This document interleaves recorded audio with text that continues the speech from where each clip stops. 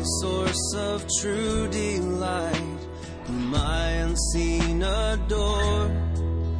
Unveil thy beauties to my sight, that I might love thee more.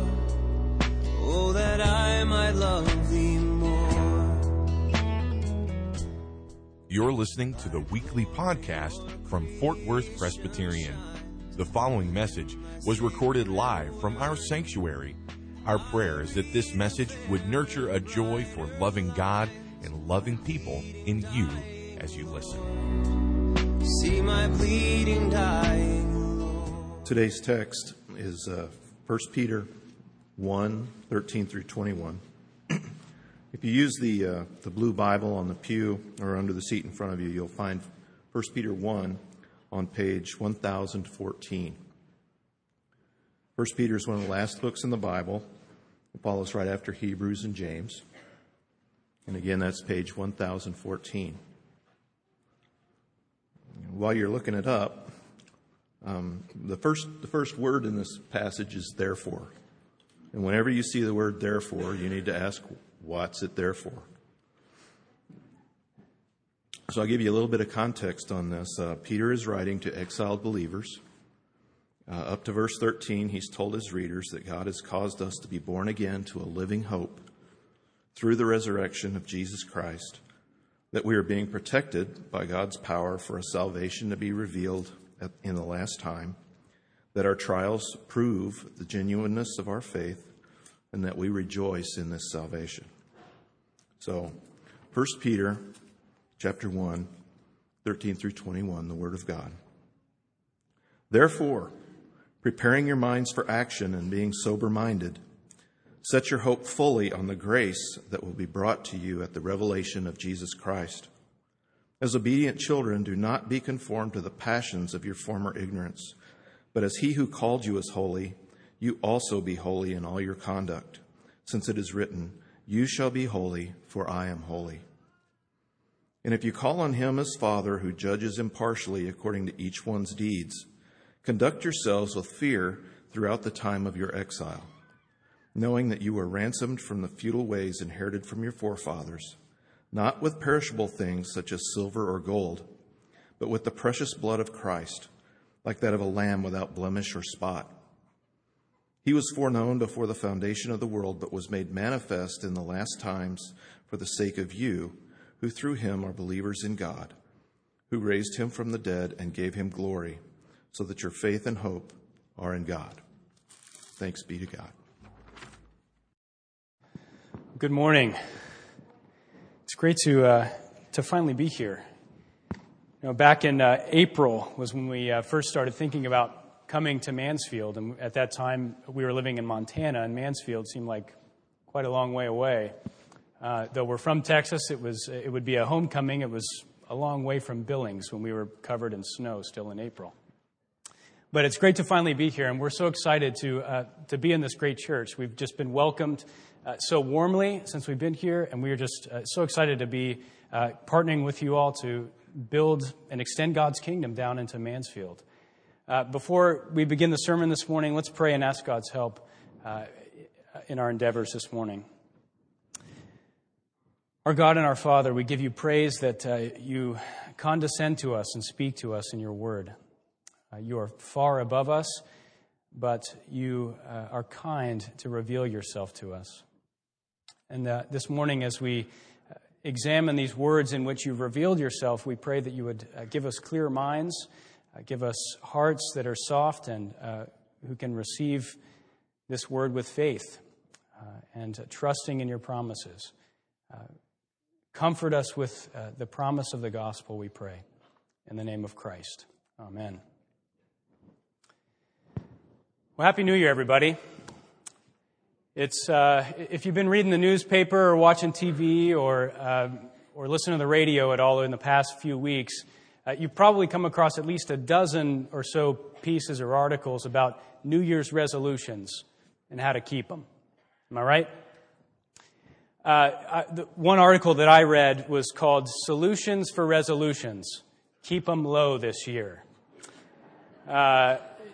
And basically the point of his article, as you can probably tell from the title, was don't resolve to do really grand things like learn Swahili this year, because you're probably not going to make it. Instead, like this writer, he resolved to not take up bull riding. Now, that's a realistic resolution there. You can probably make that happen. Well, the reason I bring that up is that every time that a new year rolls around, and especially this year because it's the beginning of a new decade, the second decade in this new millennium, you get the sense that people think that when the new year comes, I become a new person. I don't have all the problems that I had just a week or so ago, but now that it's a new year, it's a new decade, I'm a new person. It's as if when the clock strikes midnight on December 31st, that a big reset button gets hit on our life, and we're totally brand new. And, that sense tends to carry us a little bit in those first few weeks of January, doesn't it? I mean, at least by now, at least half of you have kept your New Year's resolutions that you make here on January 10th. At least half of you are sticking to them. But before long, we discover that, I'm still the same old person. It may be a new year, but I'm still struggling with the same old things I've always struggled with. For Christmas, Lisa and I got from my mom this P90X workout. Maybe you've seen the infomercials with these dramatic before and after pictures of these people who, they lost 25 pounds and they're sculpted and everything. And we said, hey, that's what we're going to do. We're going to do the diet plan. We're going to do the workout plan. We're going to be at 5 o'clock in the morning before our son wakes up, and we're going to do this. And here we are on Sunday, and I think the last day I worked out was Tuesday. So, Mom, if you're listening, I promise we're going to get back into it. But you know what this is like. You still fight about the same things in your marriage that you fought about a week and a half ago. You still struggle with the same temptations. You still have the same difficult boss, same difficult relationships. And really nothing new has happened just because it's 2010 on our checks now. Well, Peter's original audience would have been having a similar problem and asking this question. Is there ever any end to this broken cycle of days and weeks and months and years that seems to leave us always wanting for more? They were experiencing all kinds of verbal persecution from the people they were living with. They had received the good news of Christ, and they had rejoiced because they said, wow, this is hopeful, this is great, this is exciting. God is our Savior, and He's come. But then after a while, it got difficult. In chapter 4, Peter speaks to those who have been insulted for the name of Christ. And that's the kind of abuse that they were receiving from all of their neighbors. Accusations against them for being Christians. And Peter, being a wise pastor, he knew that week after week, month after month, year after year, of that kind of abuse, people would begin to wonder, is God really real? Are His promises really reliable? Is there ever any hope for anything more other than what I'm receiving right now? Is there ever any end to this broken cycle of days and weeks and months and years? And so Peter, in this passage, he aims his sights right at that question. And what he does is he reminds these suffering believers, and he reminds us who are in similar places in all of our lives, that hope in the return of Jesus Christ, hope in the return of Jesus Christ is the only source that we have for comfort for the future and strength for the present. That hope in the return of Jesus Christ is hope for the future, is comfort for the future, and strength for the present. And Peter tells us three things about that hope that I want us to examine this morning. First of all, he tells us the object of our hope. In other words, what should we be hoping for in our lives? And secondly, he tells us the effects of our hope. Does our hope for the future have any effect for the present? And finally, he points us to the author of our hope. And so those are the three things I want us to examine this morning. First of all, let's look at the object of our hope. What should we be hoping for in our lives? Well, look in verse 13. Peter writes, therefore, We got that nice introduction pointing us back to those truths in verses 3 and 4 that he talked about. Therefore, preparing your minds for action and being sober-minded, set your hope fully on what? On the grace that will be brought to you at the revelation of Jesus Christ.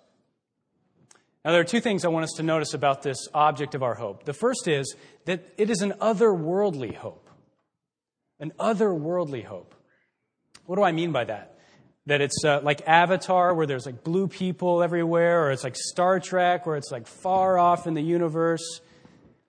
No, what I mean when I say otherworldly, it's not in this text, but it means that our hope is not something that is in this old broken creation that has been broken by sin. But it's in the new heavens and the new earth that God has promised to bring when Christ returns.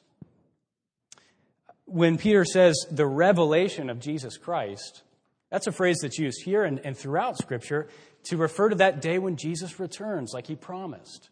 When he says, behold, I'm making all things new. It's an otherworldly kind of hope. And the rest of Scripture tells us that on that day, Jesus will return. Everyone will be raised from the dead. Everyone will be judged according to everything that they've ever thought, everything they've ever done, everything they have ever desired. And God will put the world right again. But Peter says that we're supposed to focus particularly on the grace that is to be revealed to us on that day. What does that mean? We've already received much of God's grace, haven't we? We've already received the forgiveness of our sins. We've been united to Christ. We're being sanctified by His Holy Spirit. But there's still more, is what Peter's saying. There's still more grace to come for all of us who believe in Jesus Christ. We'll receive new bodies on that day that will never be broken again. They will be indestructible. Not only that, but we'll be declared innocent before the whole world. How many people doubt ever their salvation and have people tell you that you're not a Christian because you've done this and you've done that and you've done this? Well, on that day, that'll all be cleared up. And on the basis of Christ's work, God will say, he is innocent, she is innocent of all wrongdoing because I've washed them clean. And that's the grace that we'll receive in this otherworldly hope on that day.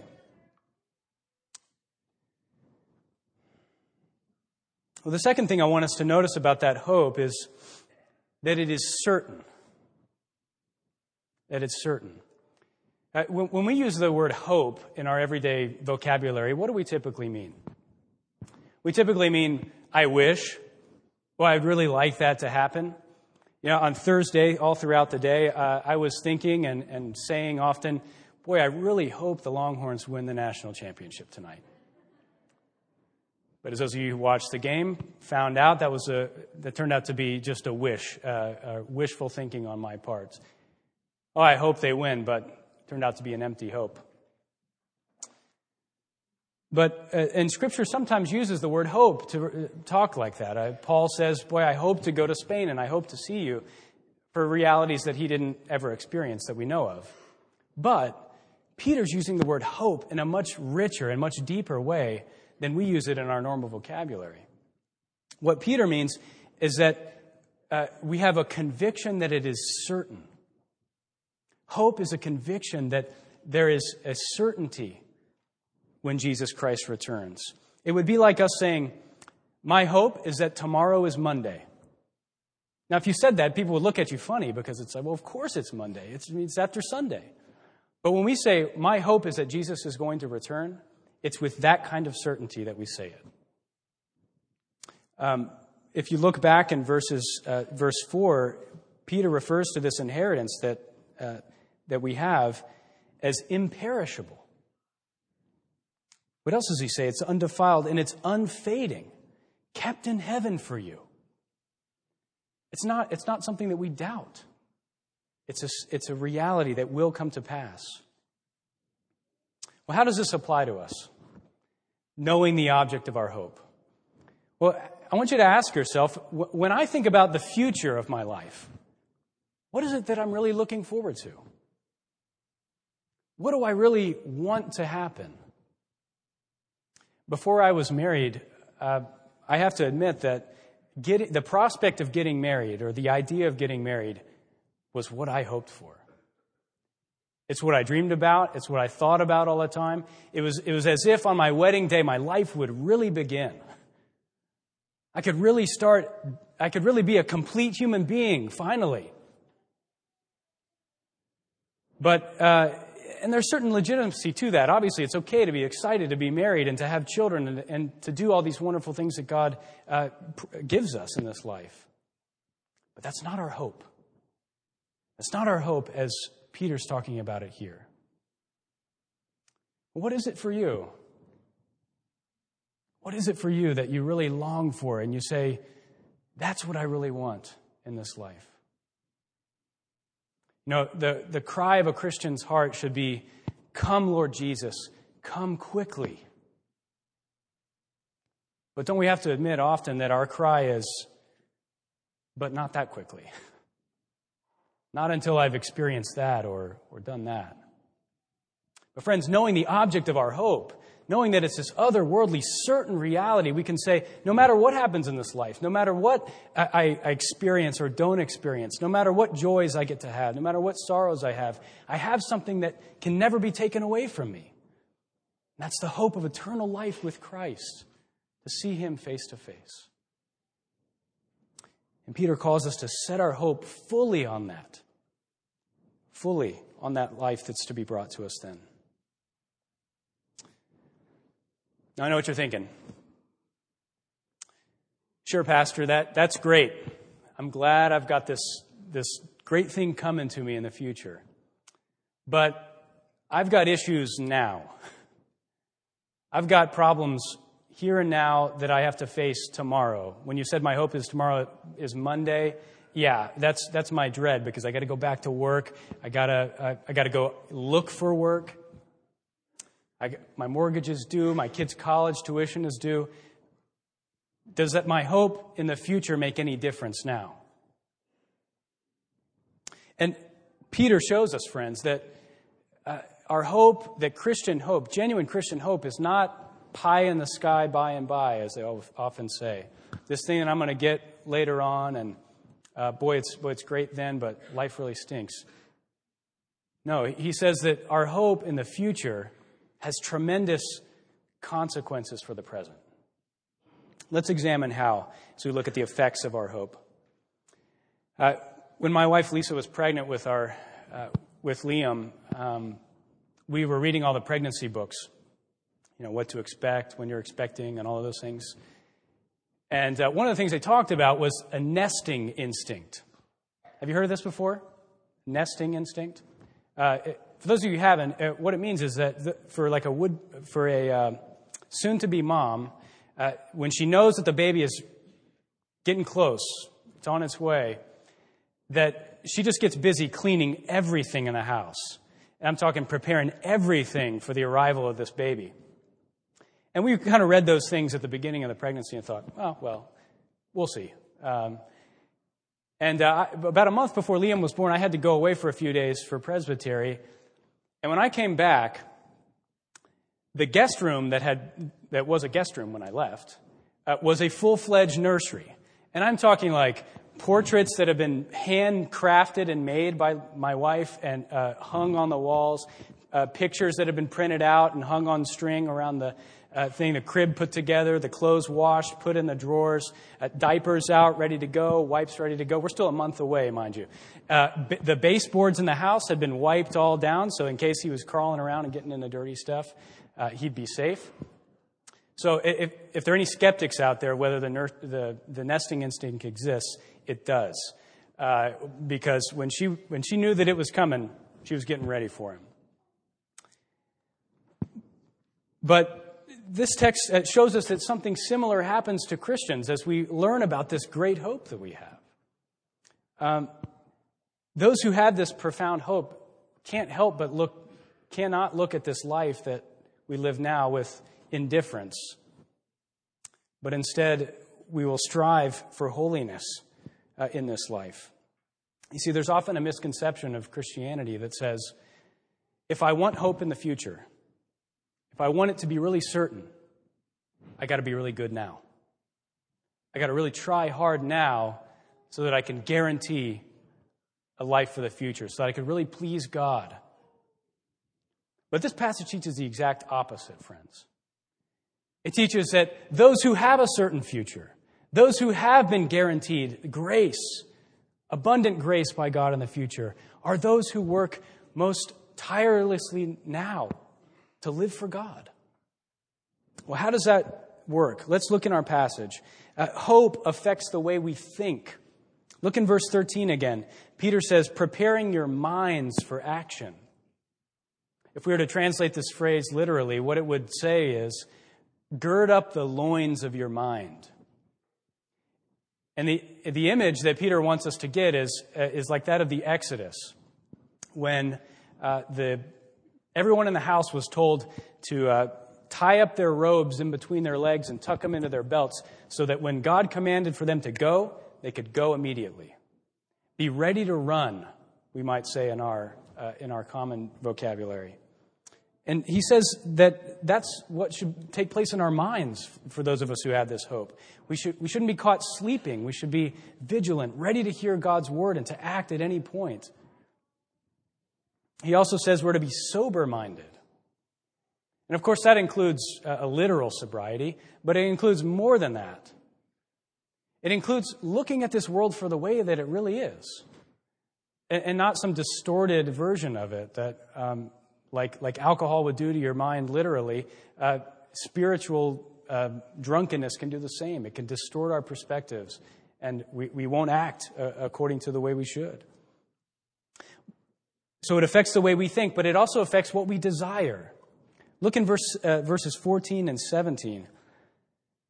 In 14, Peter writes, as obedient children, do not be conformed to the passions of your former ignorance. That is, when you didn't know about this hope, when you didn't know God, there were passions that went with that. There were desires that came with that. And when we didn't know God, we lived for the things that were not God. We lived for the things of this world. We had passions for them and desires for them. But notice that he says it's our former ignorance. It's an ignorance that we don't have anymore, because God has enlightened our minds, and there are new passions that come with that, new desires that come with having this great hope of everlasting life. And then he adds in verse 17, he says, conduct yourselves with fear. Now, I don't know about you, but when I hear that word, it sounds kind of negative. It sounds, am I supposed to be scared of God? I thought you were saying that he's going to give me grace in the future. Well, what Peter means when he says fear is a reverent submission before God.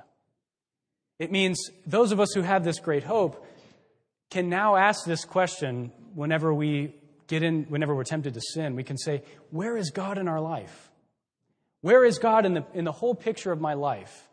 What has he done for me in Jesus Christ? Remember those truths. What does he call me to do now as my Father and I as one of his children? What does he want me to do? That's what it means to live with fear before God, asking, where is he in my life? And that can only come when we have new desires that come with this hope. But hope also not only affects the way we think and affects the way we desire, or what we desire, but it also affects our behavior. Look in verses 14 and 15. He writes, but as he who called you is holy, you also be holy in all your conduct. Now I want you to see this. The hope that we have connects us into a life-giving relationship with a holy God. Connects us into a life-giving relationship with a holy God. And because he is holy, because the God who owns you is holy, because the God who bought you is holy, he transforms his people into holy people. It's because of that relationship with God that Peter can write, quoting from Leviticus 11 there in our passage, you shall be holy as I am holy. You shall be holy as I am holy. This means that what we worship, we end up taking on the characteristics of that. And when we worship God, that's the image into which we're being conformed. That's the model after which our lives are being transformed. So far from being this distant, far-off, irrelevant reality, Christian hope, friends, is a hope that has tremendous consequences for right now. That hope shapes the way we live, the way we think, the way we desire. C.S. Lewis, a great Christian theologian and writer, philosopher, grasped this truth when he wrote this well-known quote. He said, "If you read history, you'll find that the Christians who did most for the present world were precisely those who thought most of the next. It is since Christians have largely ceased to think of the other world that they have become so ineffective in this one." Isn't that amazing? We often hear, you can be too heavenly minded and be what? No earthly good. But the Scriptures teach us the exact opposite. It is those who are most heavenly minded. It is those who are most secure in what God is bringing to them, who can say to this life, my instinct to preserve myself, to grab for the things of this world, to be bitter and to say, you know what, I'm going to distance myself from people. I'm going to be after number one. We don't have to do that anymore. You don't have to save your life here because God's already guaranteed your life in the future.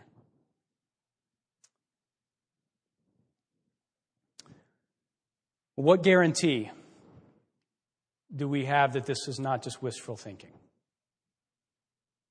What guarantee do we have that this is not, as Karl Marx said, the opiate for the masses? In other words, a drug that's just administered by pastors to their congregations that keeps them happy and giving throughout their Christian lives. It's not just a story that people tell, a myth that's been passed down. If you read Time magazine, you read Newsweek, you watch TV on Easter and Christmas, that's what they'll tell you. It's a myth, and there's no guarantee to this. What guarantee do we have that it's actually true? And more than that, if it is true, what guarantee do we have that we will actually receive grace on that day? If we really examine our lives, we say, you know what? When Christ returns, it could go either way. If I'm really going to be judged on all of my thoughts, all of my actions, all of everything that I've ever said, it could be ugly. What guarantee do we have that when He returns, we're actually going to be recipients of mercy and grace? Well, friends, the only way that we can know the answers to those questions with the kind of certainty that Peter wants us to have and that God wants you to have is to know the author of your hope. It's to know the author of your hope. See, the truth is, if it's up to us, if it's up to us to guarantee our hope, the only guarantee that we have is that we will not make it. That can be guaranteed. But on the other hand, if God in Christ is the one who's built our hope, and the one who holds our hope, and the one who guarantees our hope, then it is guaranteed never to fail. And that's exactly where Peter points us. That's exactly where he draws our minds in at least half of this passage is about the author of our hope. 18 through 21 points us to God Himself as the author of our hope. Let's look at it. How can we know that we'll receive grace on that day and that we're not just going to drift away into what he calls futile ways inherited from our forefathers?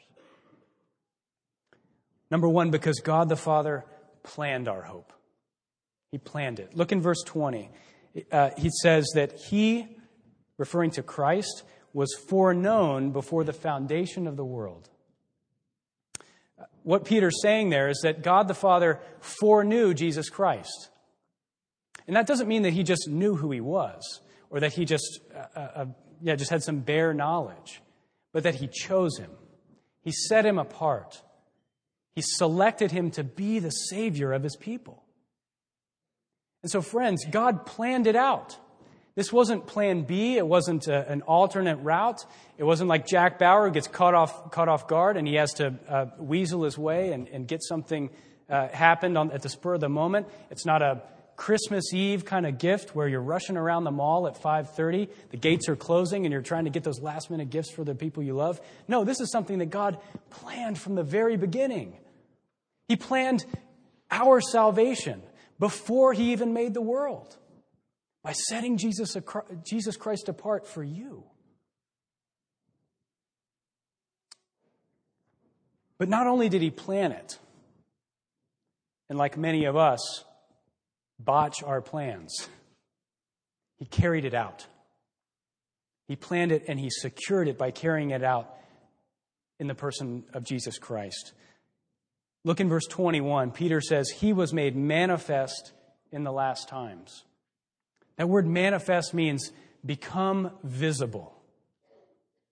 And what Peter's saying is, on that day, in the last times, the invisible God became visible by taking on a human nature, by taking on flesh that you could see, that you could touch, that you could guarantee was there. And so God took on our human nature, the same human nature that's broken and tattered and living in futile ways, pointless ways. And not only did he come into this world, but he gave up his own life, as Peter says, to ransom us. Friends, what that means is that our sin puts us in bondage. It locks us up, and that there is a debt that must be paid if we are going to be ever free from it. That naturally we live in these ways that are futile, that are leading nowhere, that are meaningless, that are empty. But Peter says, Jesus Christ paid that price for you. He ransomed you. He bought you. He owns you now. And he didn't pay with pocket change. He didn't pay with a budget surplus. But he paid with the most precious thing to God the Father, and that is the blood of his own Son. That's the price he paid for us, because that's the penalty that was due. That's what he paid. And he secured that hope on the third day when Jesus Christ rose from the dead and proved to us in a tangible, historical reality that what he said was true, that his death was valid for you and for me. When he raised from the dead, that's the reality that we can look to and say, that secures my hope. And finally, we can know that we'll receive grace on that day because God has given us the ability to believe in these promises. In other words, it's not you, it's not your own strength that keeps you hanging on, but it's God's strength that keeps you hanging on. Look at what Peter says in verse 21. He refers to us as those who, through him, are believers in God. Did you know that? Did you know that it's not you who decided, hey, I'm going to believe in God, and I really hope that tomorrow I believe, and I really hope that the next week I believe. No, Christ gives us the ability to believe, and he will continue to give us the ability to believe because he bought us. He paid for us, and he's not going to let you slip through the cracks. And as if we had any doubt in our minds, as if we had any doubt that this was for us, he reminds us that all the planning, the sending, the dying, the ransoming, the rising again was all done, he says in verse 20, for the sake of you, for your sake. He didn't do it just for people in general, but he did it for us, for his church, for his people. Well, finally, what does this mean for us? What difference does it make that God is the author of our hope? Well, friends, if God is the author of our hope, then we're not. If God's the author of our hope, then we're not.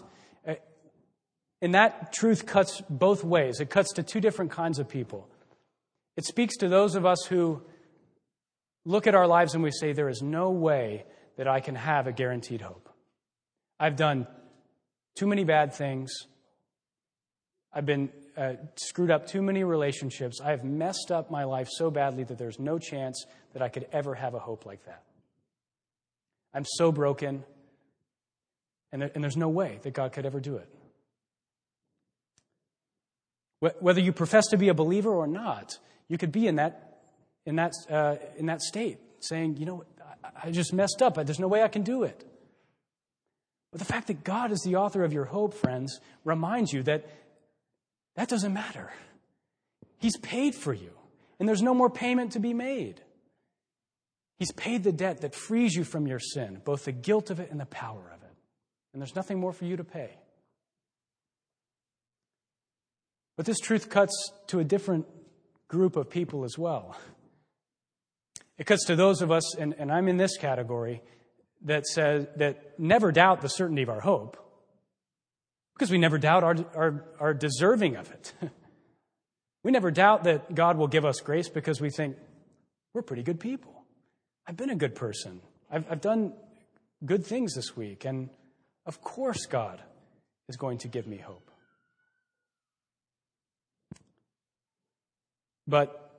And whether you are a believer who thinks that, or a non-Christian who doesn't profess Jesus Christ, and you think, boy, I've done a pretty good job.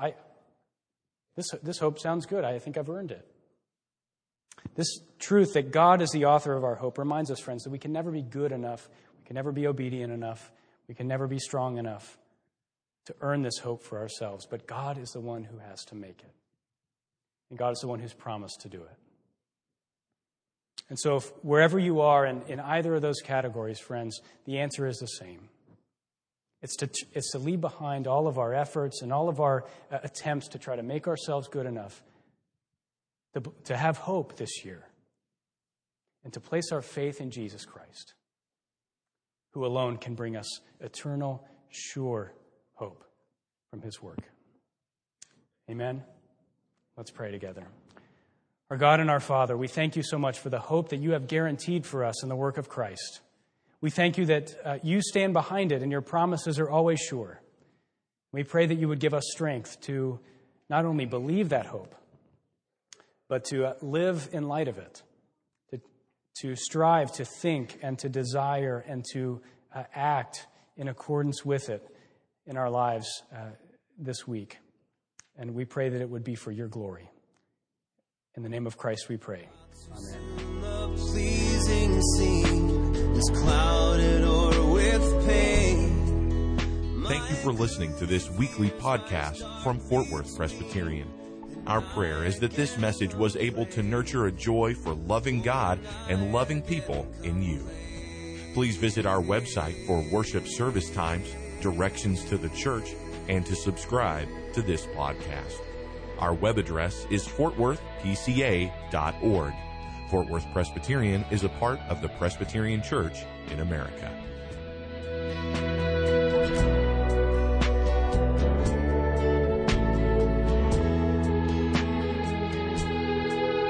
Jesus, my Lord, my life, my light. Oh, come with blissful ray. Break radiant through the shades of night and chase my fears away. Won't you chase my fears away?